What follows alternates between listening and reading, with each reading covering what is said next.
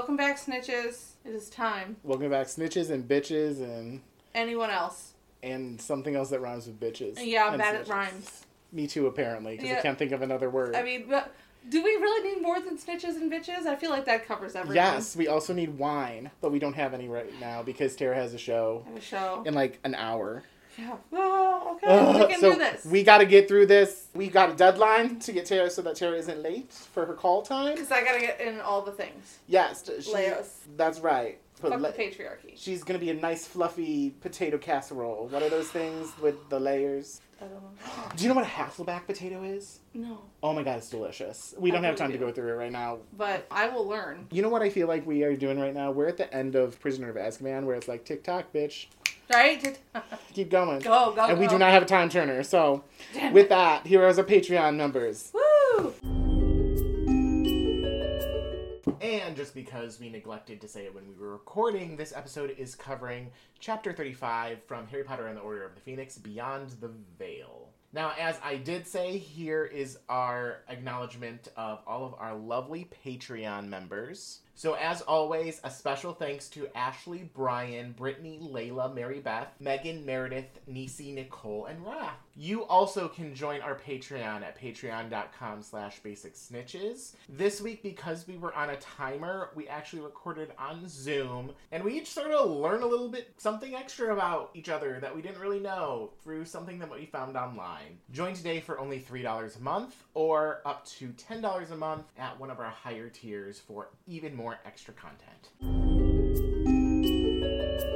One and lots. Okay, baby. So chapter 34. There is no Luther in chapter 34. I thought so. I was like, do I make Harry lose? That's real cruel because Harry's about to have his world literally be torn up some more, so we're not going to give him a loss. Yeah. I am going to give the win to all of them. So this is a 6-way. This is a 6-way win. Everyone's got their own reasons. Everyone for following Harry and supporting him, whether they agree with him or not. Harry for being a strong leader, the way that they get there and they face the fear of, flying on an invisible thestral and things like that. It's a beautiful piece of teamwork, so just going to give a win all around. Love it. Yeah. I wrote a thing. You did. It's not great, but whatever. Hey, it's a chaotic chapter. Whew. So I am half expecting it to be Everything Goes to Shit Part 2. Thought about it. It is not. I thought about it, but I was like, no. All right, let's get into it. Chapter 35, Beyond the Veil. So, now a bunch of Death Eaters are here, and Sirius is not. Harry realizes that it's been a trick even as he desperately begs Luscious Boy Toy to tell him where Sirius is. Bellatrix haunts Harry because she's a bitch and ridiculously unhinged, and the kids narrowly escape the Death Eaters by destroying a lot of history that was foolishly encased in fragile glass balls. Harry, Neville, and Hermione are separated from the others, and while battling several Death Eaters, Hermione is hit with a spell that knocks her unconscious, and Neville's wand and nose are both broken. Neville and Harry try to get her to safety, and after more battling adults, who should be better than the kids at Magic, they are reunited with the other three. Ginny's ankle is broken, and Ron has been hit by some weird spell, but Luna seems to be doing okay. Harry, Neville, and Luna try to get the others out safely. Before they could go too far, they are attacked again by 3 Death Eaters, including Bellatrix, who continues to be terrible. They manage to get through another door, but then Luna is thrown into the air and knocked out, and Ron is attacked by brains. The Death Eaters stun Ginny, and it's just Harry and Neville left to fight. Harry tries to draw the Death Eaters away from his friends, and ends up in the room with the stone archway. The Death Eaters have cornered Harry, but then Neville comes to his rescue. He's not terribly effective, but he's determined to help. Bellatrix uses Crucio on Neville to get Harry to give them the prophecy. He decides to give it to them, but before he can, Sirius, Lupin, Tonks, Moody, and Kingsley show up. There's more dueling, and Harry goes to check on Neville. The two of them continue to fight off Death Eaters, but the prophecy gets broken in the chaos. Things continue to be crazy, but then Dumble arrives, and the day is totally about to be saved, until that bitch Bellatrix hits Sirius with a curse, and he disappears through the veil. Harry tries to convince himself that his godfather will appear on the other side of the archway, but Lupin pulls Harry away from the archway and Sirius is gone. There it is. I've always been saying, well, sort of, that at the start of book 4, there is someone who dies at the end of each book, and it gets more and more heavy. It's sad. It is sad. just an overarching observation. This is by far the most intense fight we've had up to this point in the series. Oh, yeah. And honestly, I think that it really is maybe the most intense one that we get until the final battle. I think so too, because the next book is fraught with, like, uncertainty, but there isn't quite as much of that. Yeah, the battle at the end of the sixth book is less focused on, because we're so in Harry's head then. Right. And he's not really fighting, but anyway, the Death Eaters have shown up. Here they are. Bellatrix needs to chill. She is absolutely ridiculous. I think that we are all kind of colored by Helena Bonham Carter's beautiful performance. She's brilliant, but people who like Bellatrix, I'm uncomfortable about that. The main villain of this story, to me, is 3 or 4. Voldemort is like 3 or 4 on the list of terrible. Yeah. It's Pink Bitch, Bellatrix. Yeah. And then I think it's Fudge and Voldemort. I think I think the two of them are interchangeable and different because we live in this world and we know that villains are not always the ones that are clearly the bad guys. But Jesus Christ, is Bellatrix fucking psychotic. She kind of goes out of protocol. In many ways, this is her return from prison. I feel like she's been waiting to be like, I need something crazy to happen. She's like rearing her head. And like there are times even where I think Lucius is like, bitch, you need to calm down. Like that is reserved for Voldy. I know, part of me is like, thank God for Lucius. Yeah. Which I hate. I hate that. But he has to, like, keep her in line almost, you know? So they go back a little bit. They try to Accio the prophecy out of his hand several times. Yeah. He's, like, kind of speaking out of the side of his mouth to Hermione. And then finally, Reducto all at once. Everyone does a Reducto. After Malfoy's, like, taunting him about, don't you want to know about this or whatever? He's so shocked that Harry doesn't know what the prophecy is. Mm-hmm. Which is interesting. It just goes to show what the different sides of this are. That Voldemort's side just assumes that Harry knows more than he knows. And Dumbledore has been keeping things in the dark. Before we go through that, we have to talk about the truth is revealed, which is why, again, I don't believe legitimacy or any of that shit, occlumency, because Voldemort has been putting this shit in Harry's head since the summer. Yes. Showing him the Hall of Prophecy. Yes. When I read that, too, I was like, oh, wait, so we were kind of wrong about Voldemort not knowing that this was happening? Yeah. But he doesn't know what all Harry has seen. He just knows what he's probably... To me, I think, again, versus us, I think that Voldemort's trying things. Yeah, he's experimenting. This has never been something he's been able to do before, you know? Also, speaking of Voldemort, when Harry's like, oh, you needed me here to take this for you. Voldemort couldn't get it himself. They're like, oh, the Dark Lord walking in. He's the fucking Dark Lord. Doesn't he know goddamn magic? You guys made it so a bunch of teenagers could just waltz right in here. There was no security guard, but the Dark Lord can't just come get this? Yeah, like same sort of thing. What the fuck? You are the Dark Lord. Yeah. Bitch. Use your goddamn magic. You can't transfigure yourself, take some fucking Polyjuice potion and be Perkins, who's apparently useless at life. Yeah. As we will learn soon, he does show up. But... Right. In this instance... Why didn't he just fucking come? There's no security. Like, he could just go right in and take care of it, and then you wouldn't have to worry about it. Unless they were also thinking, what if we try to, like, kill 2 birds with 1 stone and get Harry there and then also kill Harry? That's obviously what it was, but still. Yeah. Anyway, so yeah, they Reducto themselves out of there. Barely. Like you said in your thing, aren't any of these other prophecies important too? Like, if they're in the Hall of Prophecies, right. You destroyed all of this seer knowledge. And Dumbledore explains it more later in the book. Yeah, in probably the it's chapter... a record of it, so I mean, I guess it lives on with the people who heard it, but not all those people are probably alive anymore. Well, and in that chapter, the author had the gall to call that the Lost Prophecy. The Lost Prophecy? Not the thousands of Lost Prophecies. Literally all the prophecies. Yeah. So that kind of sucks. When you picture it, all these shells falling in and all the shattering and the glass breaking, and then all of the disembodied almost spirits of the seers coming out, that's gotta be an experience. Oh god, yeah. So of course that allows them to escape for a bit, and then this truly is when it just becomes absolute chaos. Like you said, the group gets split into 2,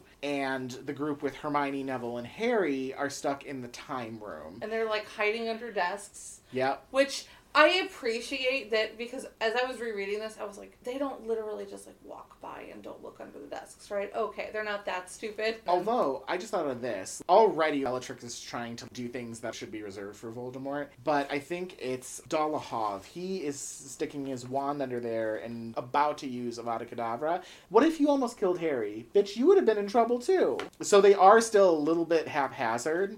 Listen to how many of them are there. I was thinking about this, like Malfoy's shouting, and he says all their names. Bellatrix, Rodolphus, you take the left. Crabbe, Rabaston, go right. That's 4. Jugson, Dolohov, 6. McNair, Avery, 8. Rookwood, Mulciber, 10. There are at least 11 of them there. Yeah. To take on 6 teenagers, and they are not winning. Yeah. I think it definitely says something about the kids, too, because every year they've been doing this kind of stuff, and yeah, you know, some of them are less experienced than others, but it just kind of shows that, like we have been saying, they're so good at thinking on their feet and reacting, and of course, the Death Eaters were probably like, oh, well, they're just kids, it'll be like going in and They're underestimating the kids. Part of me wonders, I don't think this is true, but part of me wonders if there's a piece of the ones that just don't flat out Avada Kedavra, try to Avada Kedavra the kids, including Malfoy. He does not try to Avada Kedavra anyone. That there's not this part of them that's like, we really shouldn't be murdering children. We will, if necessary, but that's not the goal. I wonder if there's like a hint of that in some of them. I can't imagine that there isn't. I mean, Narcissa, who's not actually a Death Eater, she's just married to one and hangs with them. Obviously, if she were there, she probably would not try to kill the children. So I wonder, and Malfoy does not use Avada Kedavra on anyone or try to. Well, like Crabbe. Also, he has a kid. The Death Eater that hits Hermione with that curse that knocks her down, but she's not dead, and Harry is so afraid that she is because it was so effective. That Death Eater could have just as easily said Avada Kedavra. Right. Yeah. Instead, they did whatever that was. Exactly. There's a lot of purposely putting them out of commission without killing them, which is interesting. Yeah, in some research that I did for when I came up with my points, I accidentally came across a page that was like, what was that, like, purple curse? Yeah. It even says later it felt like a blunt knife against Harry's face when he did it again. It's even just an unknown curse, you know? And that's interesting, as we'll see, like, Sectum Sempra come up, which is also not, like, a textbook spell or anything.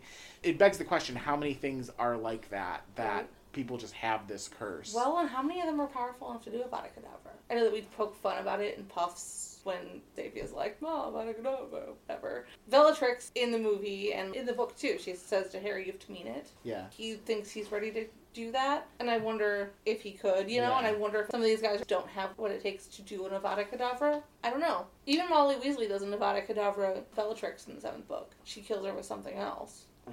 Interesting. Isn't that interesting? It is. It is interesting because obviously the movie automatically shoots to Avada Kedavra, which we'll talk more about when we get there in the movie.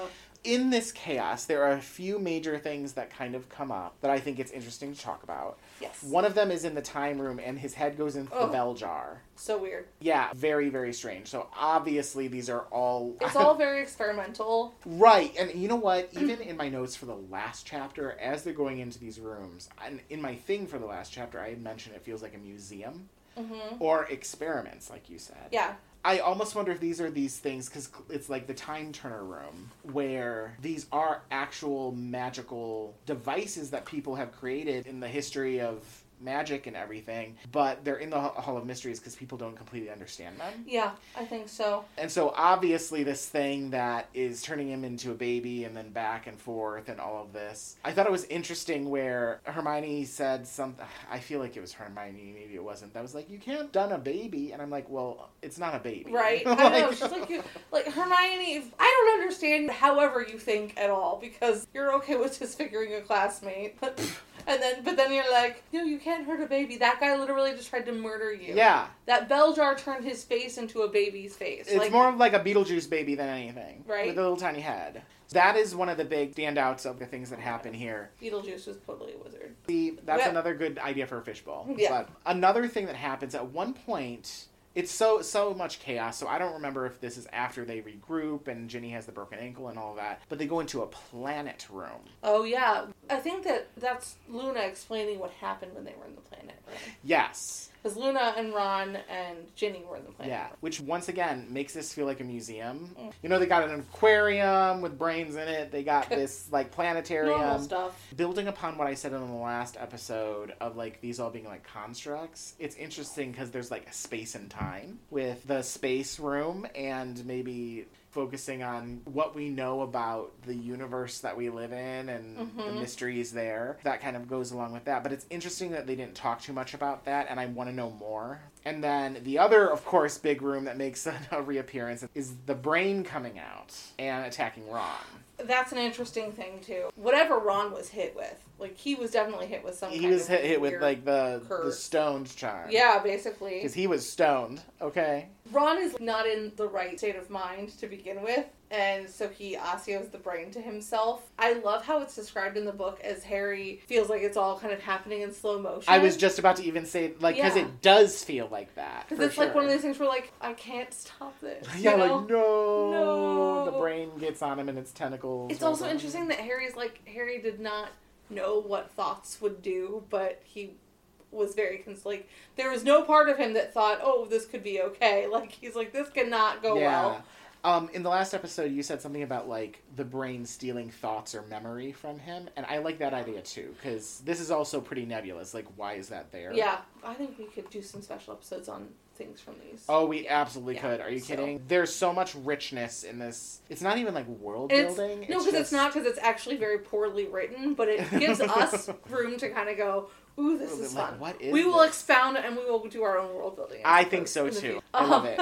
That was the other interesting one. And then, of course, again, it's chaos. But it's chaos. Harry gets ripped away from that. He's back into the archway room now. And eventually, like... Yeah, because he tries to draw everyone away. At this point, everyone is unconscious except for him and Neville. He tries to draw everyone away, probably to protect them. Well, and Neville says something like, yeah, I think that Ron has it under control with the brain thing. When Harry and Neville and Hermione are together and Harry says, you should take Hermione and go get help. And he's like, no, I'm going to stay with you. Part of me is like, how would this have changed had Neville been able to get Hermione out and run to get help? Because that could have been really helpful, but also Neville literally saves Harry's life minutes later. The rest of this chapter is Harry and Neville saving each other and the adults trying to handle the Death Eaters, which is fascinating as well. Truly. Neville being the one that accidentally destroys the prophecy. Interesting, yes. I mean, it kind of goes back to his kind of clumsy nature. Mm-hmm. I mean, hey. But also that prophecy could have been about him. Okay, which is interesting. Very fascinating to me. I love that it's Harry and Neville. Me too. You know, I've talked about the qualities of all 6 of these kids and how they've been through stuff. Obviously, we learn more about Neville's backstory in this book and what has brought him up to this point. But other than Luna, of course, Neville is the other one who we haven't seen in a situation like this. Yeah. But we see up front, like from at the very beginning of the series, that he has that bravery. And this isn't the movie, but I'm going to mention now because when we get to the movie, there's a lot to talk about, is the fact that he Petrificus Totalis is someone, and it's a callback to that. And so having him being, like, the last one here, and showing, like, the strength of Neville is so, so key. And so that other detail that you mentioned about him destroying the prophecy by accident. Yeah. Here's the thing, like, as you're going through this, there's almost, like, the knowledge this thing is getting broken. There's no way. The whole time, even in the book, Harry's like, shockingly, it's still not. And of course it is, and... Eventually, luckily, we get Order members. Order members show up. Very quickly, at least 2 of them are taken out, because Tonks and Moody are both mentioned as not Moody's actively fighting. Yeah. Which is interesting, because the kids have been so strong up to this point. Right. But I don't know if now it's like... The Death Eaters are, I think, pulling out harder shit, you know? Yeah. And obviously they didn't want to destroy the prophecy, so Harry was kind of safer. Yeah, that's true, too. So but the rest of the kids weren't. Malfoy's like, kill them, I don't give a shit. I mean, we had talked about how you could tell some of them were a little bit more... They're underestimating these brilliant kids. Yeah. One of my notes was, how did they know to come? And then when we were watching the movie, that's when I was like, light bulb. Snape. Mm-hmm. In hindsight, I'm like, okay, okay, Snape. Because even when it happened in the book where he was like, I don't know what the fuck this weirdo is talking about. I mean, because if he had Umbridge, yeah. So, good on Snape. I think this is one of those instances where we can truly say, good on Snape. So yeah, there's just a lot of battling happening here. Harry is literally being, like, strangled to death. It's not Malfoy who's doing it. I forget who it is. It's McNair. Fuck that guy. Neville can't say stupefy because his nose is broken, which there's a problem in the system that there needs to be other spells. Like, what happens if you have a cold? I don't know. Yeah. But Neville's just, like, stabbed in the eye. Yeah. I just love that. I'm like, I love when they resort to the physical stuff because that's human nature. And so, yeah, he saves Harry and then Dumbledore shows up.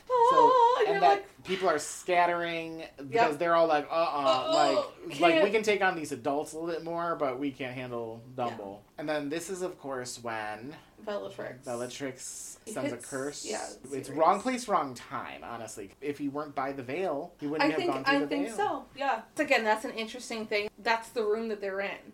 So anyone's proximity to that veil could have been the end. She hits him, and we don't know or understand the veil. I understand Harry's, like, instinctual, like, oh, it's okay. But also, again, he also knows. Yeah, he was more comfortable with the veil. It seemed to take forever or ages for Sirius to fall is something, I think is what it says, something like that. It seemed to take Sirius an age to fall. His body curved in a graceful arc as he sank backward toward the ragged veil hanging from the arch. So we don't know what she hit him with. Yeah. Would he have been alive if he hadn't hit the veil? I think Maybe she hit him with something that her intention was to send him through the veil. Maybe. Who knows? You know, Harry saw the look of mingled fear and surprise on his face. So, like, what is that? Does Sirius know what he was hit with? Does Sirius know what that is? Like, the second he touches the veil, is it like, this is my death? I think, truly, that the second he touches the veil, he understands what's going on. Because more than anything, and I did not get that until this reading, the veil is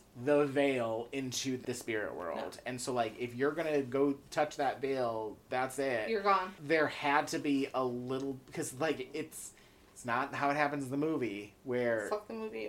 He dies and he happens to just go through the veil because it's right there. I think it's very clear to me that as he's going through it, he's like, oh shit, like he's passing through to the other side. But which, when you think about it, is almost even creepier than just Avada Kedavra. Yeah. Yeah, it's very, very clear to me that that's what that is. And then, of course, the last couple of sentences of the chapter are the realization washing over him and Lupin, who has to witness Harry witnessing this. And also, like, that's Lupin's best friend. Yeah. Like, Lupin is witnessing Sirius his best friend's death and Harry's reaction. Like, is one of those things that happen so often in fiction and real life, honestly, that a person who is gutted by an experience like this, we don't get to have the focus on them because everyone else also has to have that reaction, you know? Yeah. If you were to take this and just look at this whole thing from Lupin's point of view, what would that be like? Yeah. Lupin is our age. All of his friends are dead. No wonder he and Tonks hook up in the 6th book. How the two of them get together and all of that. Look what they've been through. Mm-hmm. And they have each other. They have each other. Who else are they going to have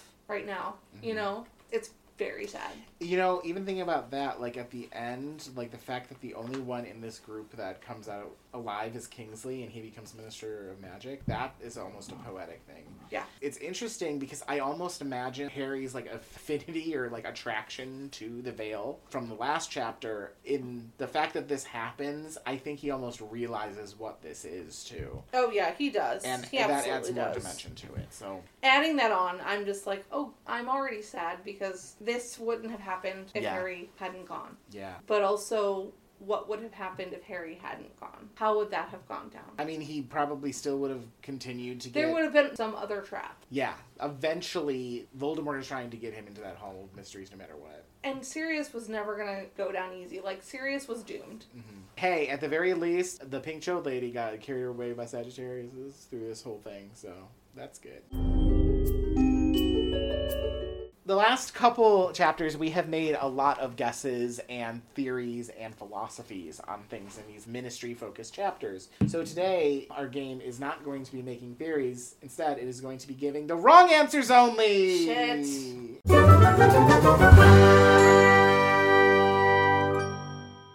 I I have 4 different things Okay. that we encounter here. I want you to give me the wrong answer based Okay. on what you think. So first, what is that arch? Oh, it's definitely a secret passageway to the conservatory. Oh, that is a good, correct answer. That is definitely the correct answer. What I was going to say is it's actually in downtown Cuyahoga Falls, like there by the river. Do you know what I'm talking about? Yeah. If you know, you know. That is a very specific joke. But actually, Brian and I walked through the veil and we survived. It's very special. Yes, Brian, we did it. We have conquered death. Second, what is the Brain Aquarium? That is where Dory left her brain. That's why she can't remember shit. That's nice. That's her memory. That's her memory just floating around. That's very correct. And my answer actually is it is the sequel to the Switch game Big Brain Academy. Big Brain Aquarium is next. I actually downloaded a demo of that game and I was like, this is stupid. So maybe Big Brain Aquarium will be better. Third, what is the Planet Room? The Planet Room. Planet Room is where all of the rejected planets get thrown away, like Pluto. Yeah. All of the planets that were destroyed in Star Wars, and the original Earth that was destroyed in Hitchhiker's Guide to the Galaxy is also there. Oh, okay. So the second Earth that we're on right now, that's going to be in that room very soon. Because guess where we're going? We're barreling towards the Ministry. So yeah, so all of the rejected planets from Slarty Bartfast and all of the other people from Hitchhiker's Guide have created that just didn't happen. They're in that room. Pluto is in that room. If you've watched Miracle Workers, all of the rejected planets by God are in that room. Very good. Yeah. I like it. My answer is that those actually aren't planets, they're actually cake. Ooh, yum. You know that phenomenon that's going on Oh, these that's like days? cake that looks like not cake? Yeah. Those are actually cake. Oh, yum. Yum! Again, I'm hungry. I can't wait to figure out what I'm having for dinner. So now I want cake. I don't have time to eat. Well, yeah. I will be starving after the show. Yeah. Wait. I can't eat before I put on a corset, though. Fuck that noise. Oh, no. And then my last one is, what is the clock room? The clock room is literally all of the time I have wasted worrying over things that I shouldn't be worrying about. All of them are just hanging out there. You are so good at this game. Like, all of your answers have been really, really fucking good. Because I don't want to go in the clock room because that's very shameful.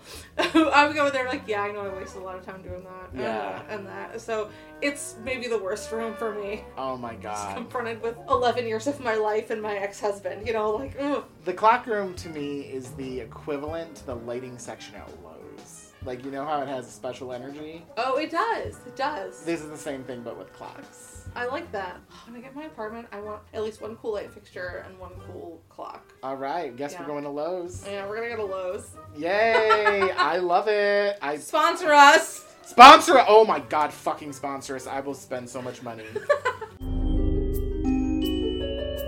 So the movie is definitely pared down. We don't get any of the battle. We literally just get the kids running away. All of a sudden, Harry falls through a door. All of them fall through the door, and it's not like a stadium kind of thing, like it's portrayed in the book. Yeah, it feels free fall. It's free fall, and then the room they fall into is where the stone dais is, and it literally looks like they're on a mountain or something. Little bit, like it's a little rocky in there. Yeah, and in some of the shots, that's all you see is them just standing there, and then like the rocks.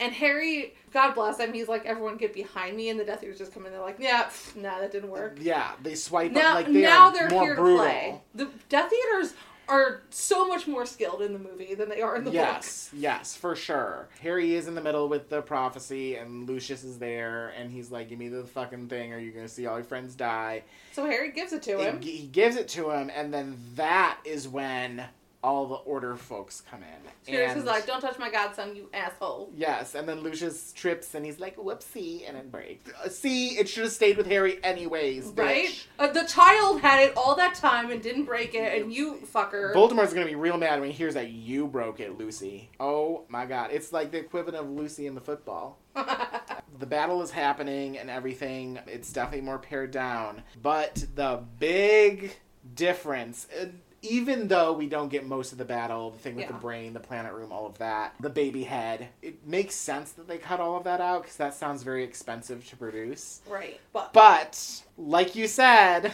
when we were watching it, Bellatrix says Avada Kedavra, and that's what kills it. Yeah, so I want to back up just a tiny bit before that. Yeah. First of all, I agree with you about why they cut that out, but same bitch that I had about the fourth movie is that the author actually gave us something interesting that you could have created and done really cool shit with, and you didn't. So that's a fail. Even though I think this is a great movie overall. Mm-hmm. Terrible adaptation, great movie. But before she hits him with Avada Kedavra, he does the thing that we hate. He calls Harry James. The last thing he says to his godson is calling him by his father's name, which is not right, not fair. The whole thing throughout the whole book where Molly is like, you need to remember that Harry is not James, and Sirius is like, I know that, and Sirius does know that. Like, that doesn't mean that he doesn't yearn for his best friend, and that camaraderie and that, but the last thing he said to his godson in the book was not calling him by his best friend's name. It takes away so much that's what happens in the movie. That was his fatal mistake. I hate that. Oh. Right? Molly was like, you called it in James, time to die. And then Bellatrix is like, I got you, Molly, even though you're going to kill me in the future. It makes me so sad. It kind of also takes away from the whole veil thing. What was the purpose of the veil? Right. Like, this could have happened in the Hall of Prophecies. Yeah.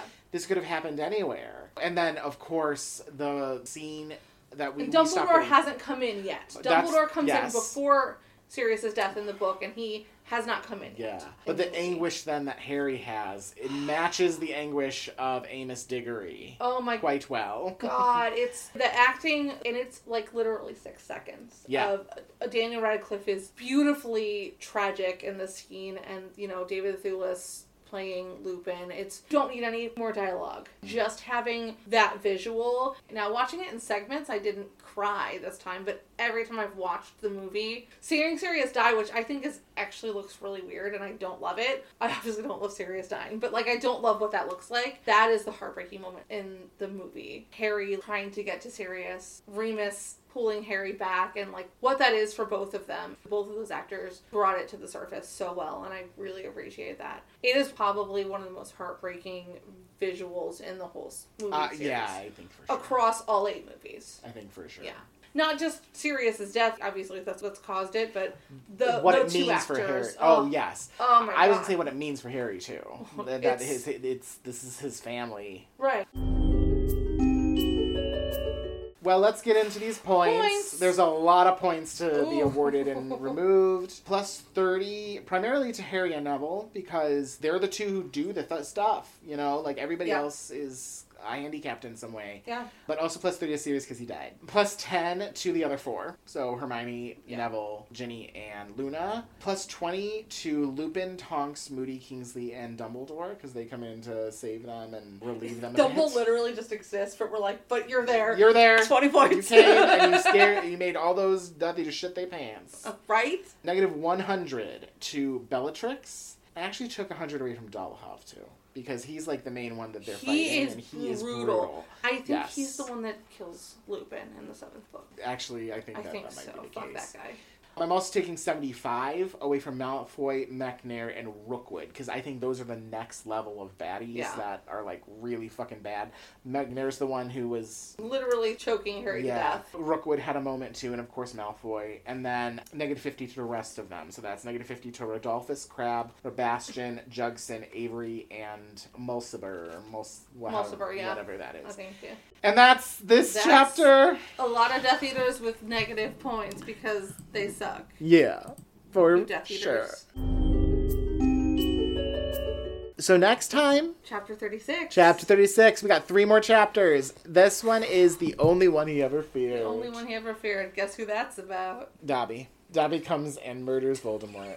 God, I want that. Someone who frequents fan fiction, please tell me where I can find that story. Yeah, Dobby real. just kicking ass. Yes. So we are, of course, approaching the end of this season finally. Yeah. So we've got that. We've got a special episode. Then we have 2 more chapters. Our wrap-up, another movie episode, and then Cutting Room Floor, and then we're done. So many things happening, but it's going to be fun, and yay. Yes. Tune in for that and see what happens and find out how Dobby kills Voldemort. Can't wait. Toodaloo. Bye.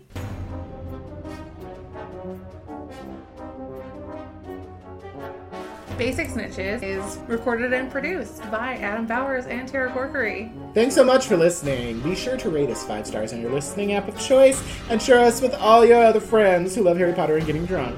Yes. Join our social media pages Facebook, Instagram. I never update Twitter, but we have that. We do. Also email basicsnitches@gmail.com. We also now have a website, basicsnitches.com, Woo!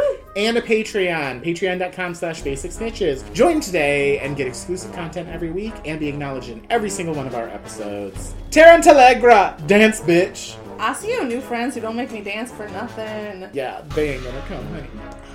We out!